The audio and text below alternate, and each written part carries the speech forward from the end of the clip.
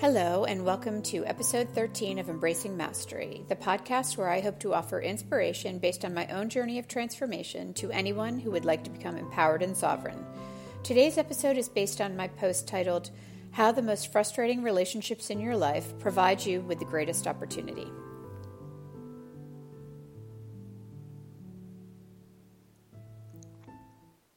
Do you have someone in your life that drives you crazy? I think you know what I mean. This is the person who often accuses you of acting in a way that describes how they actually behave. It's as if they are describing their own behavior and projecting it on you. A great example of this is the narcissist.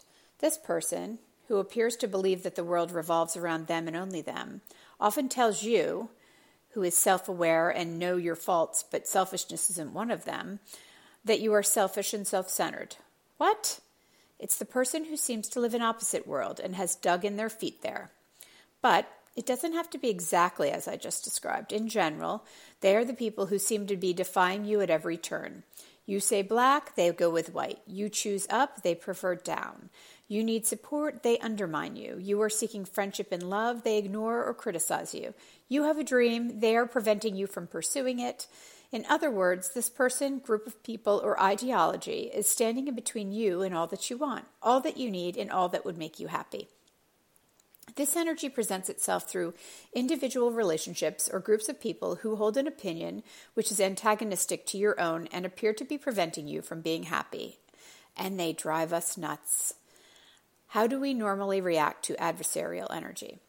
What happens if we allow ourselves to get into energetic resonance with, let's call them, the opposition? When faced with the opposition, oftentimes we will lower our own vibration and emotional state of being. Instead of rising above, we often match their energetic frequency. We begin resonating with a frequency representative of, we are separate and you are the enemy. This dynamic is easily spotted on social media or in conversations when you read or hear words like, my wife, my husband, that politician, those liberals, those conservatives, those fill in the blanks, which would normally be neutral and benign in connotation, but are spoken and written with accusatory and derogatory undertones, such that it sounds as if the nomenclature is being spit out in disgust and dismay. And believe me when I tell you that I've been there.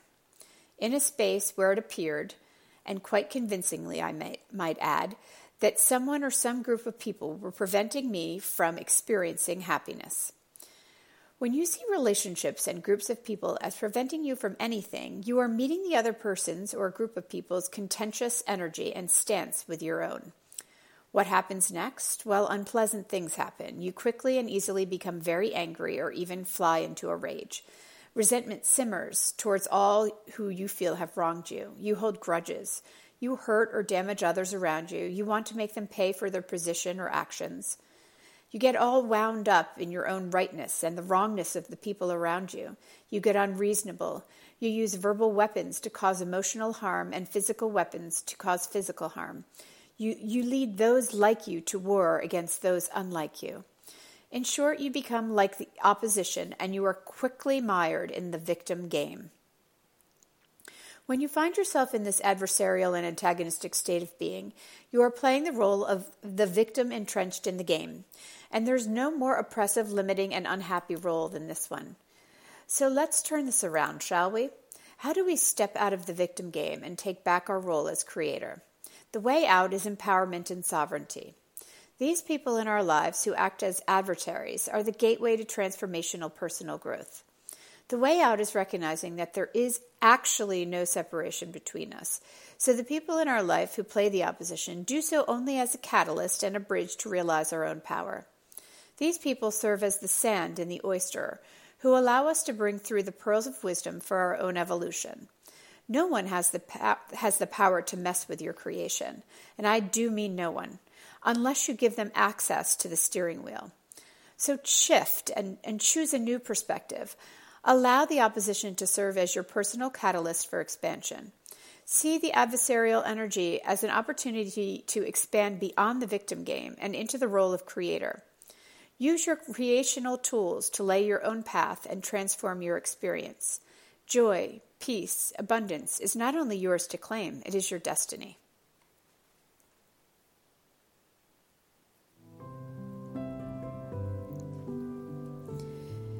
To read this post or any of my other writing about the path of mastery, please go to www.angelsevolution.com or medium.com/@JenniferHeflin. Thank you so much for listening, and until next time, may the light shine in you, with you, and through you.